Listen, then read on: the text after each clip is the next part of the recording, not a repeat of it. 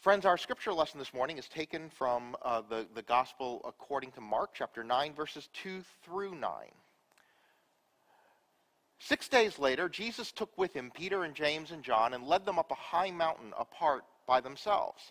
And he was transfigured before them, and his clothes became dazzling white, such as no one on earth could bleach them. And there appeared to them Elijah with Moses, who were talking with Jesus. Then Peter said to Jesus, "Rabbi, it is good for us to be here. Let us make 3 dwellings, one for you, one for Moses, and one for Elijah." He did not know what to say, for they were terrified. Then a cloud overshadowed them, and from the cloud there came a voice, "This is my son, the beloved. Listen to him." Suddenly, when they looked around, they saw no one with them anymore, but only Jesus. As they were coming down the mountain, he ordered them to tell no one about what they had seen until after the Son of Man had risen from the dead. Well, I don't know how many of you are watching the Olympics, people having fun with that. This time, for some reason, I am watching. Might be the fact that it's in Korea. That was an extra lure for me to be watching. A friend of mine on Facebook posted that he thinks that it would be kind of funny that every time they have an Olympic competition, that they should have not only the athletes, but there should be like one ordinary person that they pluck off the street to participate in the event, just so you could see how good they actually are. Okay? I think that would be kind of hilarious, to see this person, the runners are going, you see this person like a lap and a half behind, it'd be great. I think if I had to do that, I always thought when I could do luge. I just lay there and let gravity take over, right? How hard can it be? So I always thought I could do that. But sometimes we don't have this understanding of when we're ready for something and when we're not. We have these fantasies, these ideas that we're more ready for things than maybe we are, that we could do things that we're not yet prepared to do.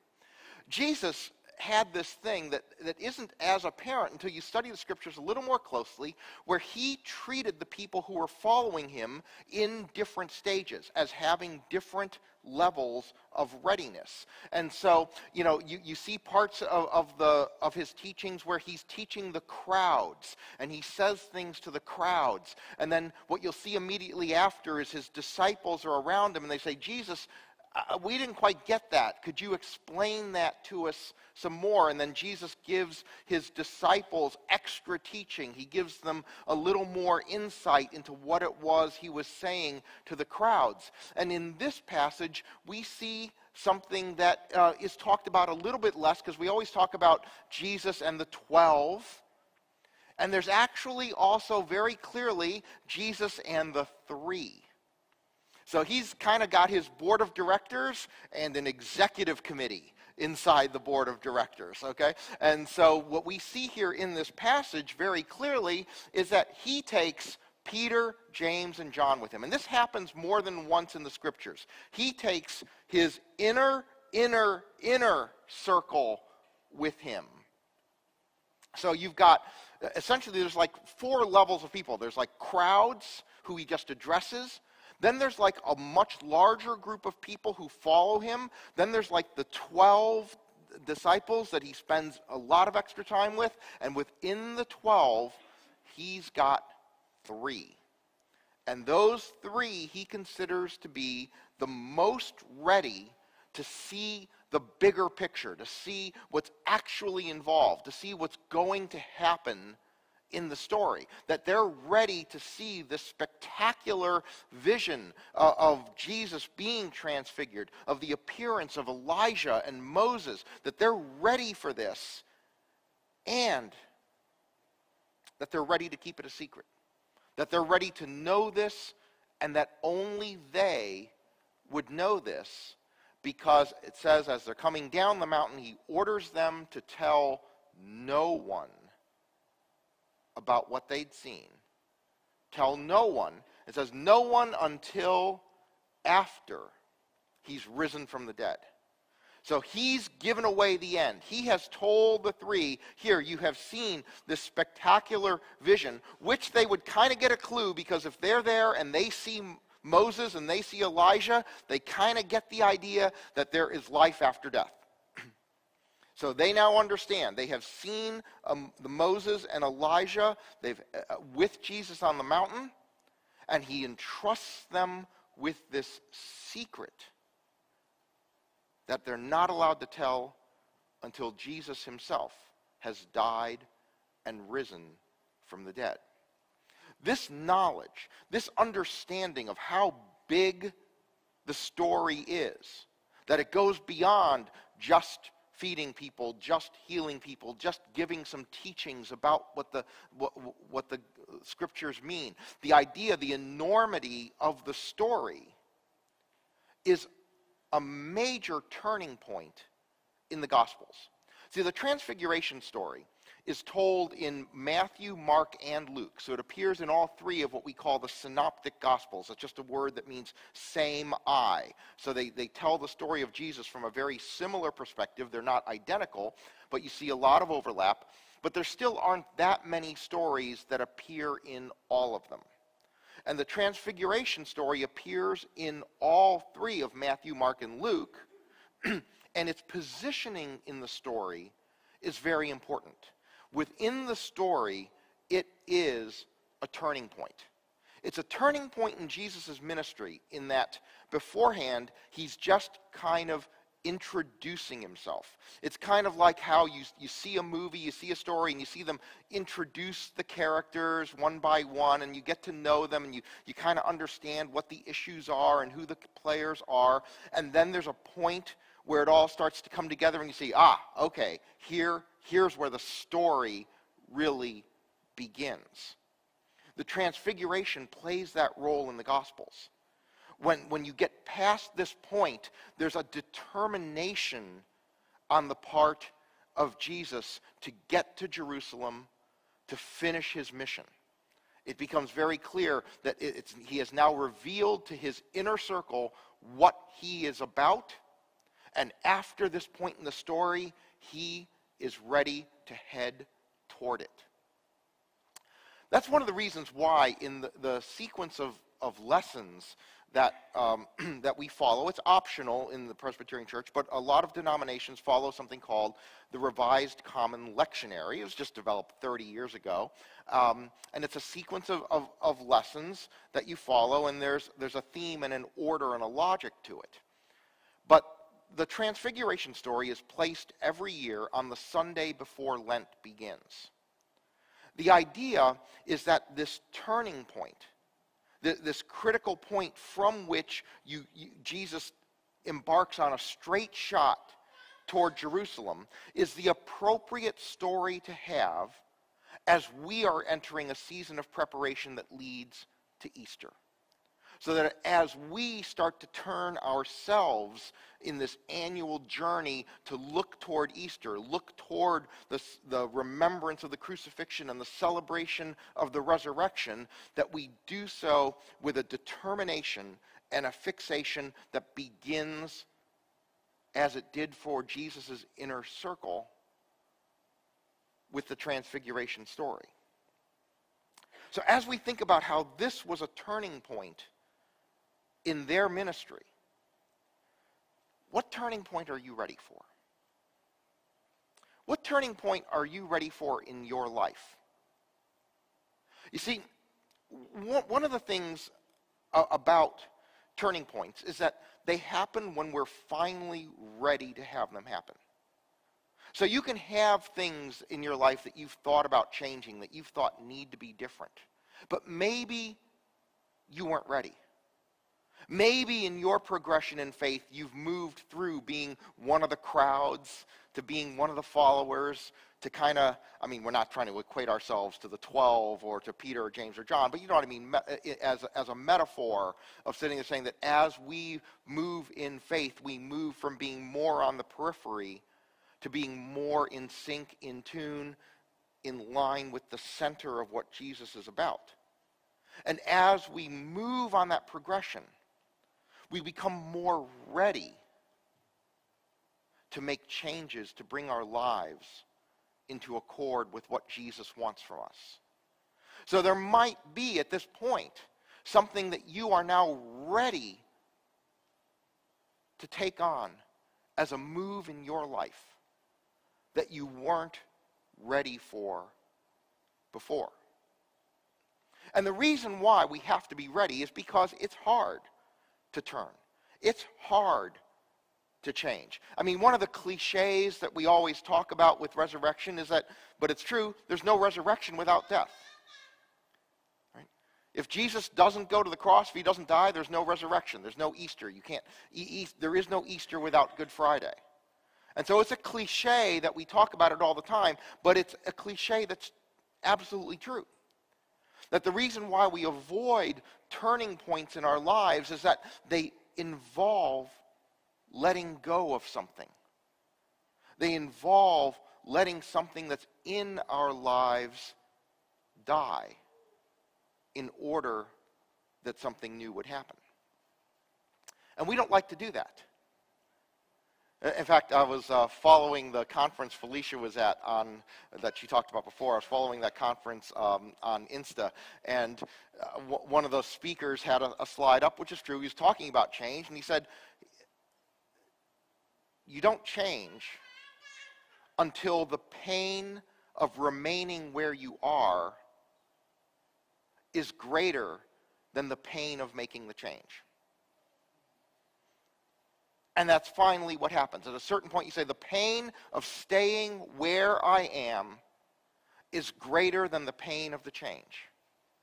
But you always acknowledge that change is painful. We love to hang on to the status quo. In fact, the speaker said something I think is true. He said that the two biggest things that people hate in their lives, number one, they hate change. And number two, they hate the way things are.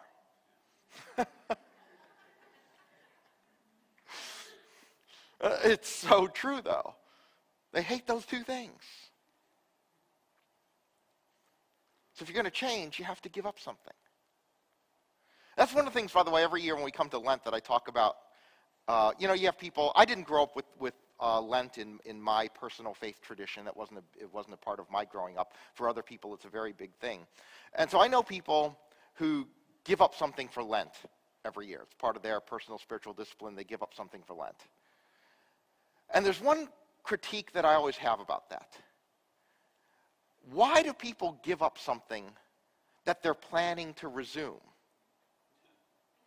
When there are so many things in our lives that we need to give up and give up forever. If you're going to give up something for Lent, how about giving up something that will stay given up?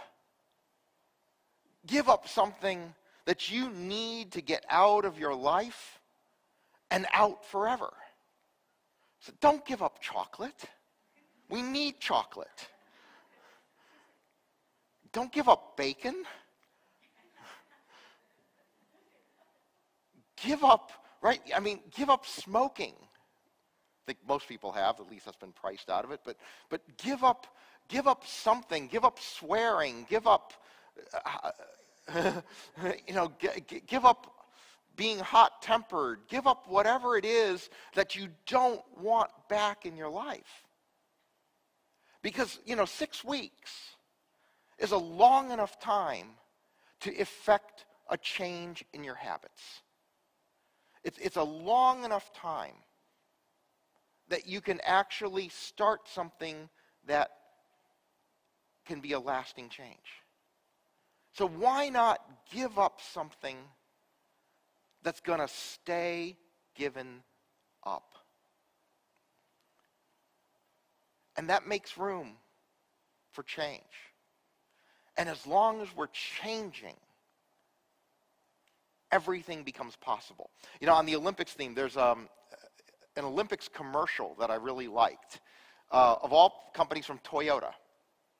And so Toyota did a series of ads. They're a sponsor of the Olympics. And I just wanted you to take a look at an ad that Toyota did, and it's called Mobility Anthem.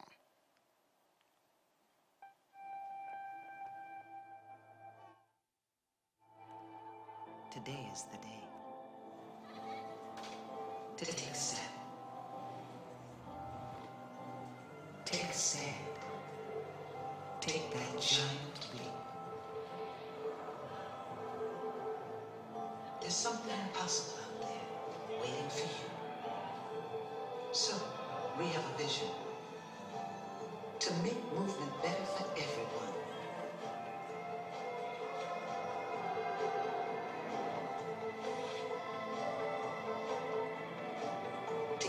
everyone the same chance and the same hope to be their very best. Because when we're free to move, anything is possible.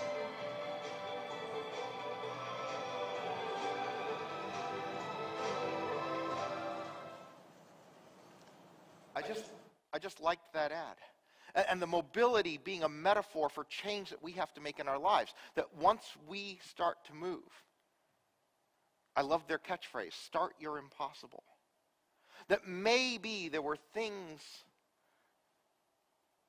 that you knew years ago would need to change, but it seemed impossible.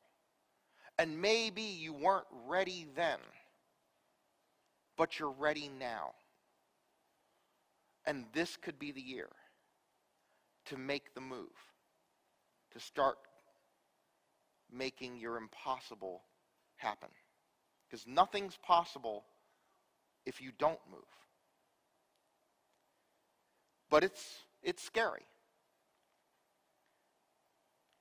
One of the things in this story is that Peter is so terrified he doesn't know what to say. It says he did not know what to say, for they were terrified. And then you have this next verse where the voice of God comes down from the heavens and says to them, listen to him. And one of the things that I'm imagining in this scene is that here you have Peter terrified into paralysis. And how many of us have been at that point in our lives at some time? Where you've had something in front of you that you knew had to be, but you were terrified into doing nothing. That you were just frozen because you didn't know what to do next. And I always wondered, why did this voice from God come down? After all, this is the second time we hear this voice. The voice was there at Jesus' baptism. You hear the voice coming down from the heavens saying, this is my beloved son. Why do you hear it here? And I think when we put these verses together, there's an answer. We hear it here because that voice is needed to shake Peter out of his fear. Sometimes, I've never had this happen in real life, but sometimes you see in the movies or something like that, you have a person who is terrified, they're scared, they don't know what to do, and so like their best friend slaps them in the face to get their attention, to get them to move. I kind of think that's what the voice of God does to Peter here.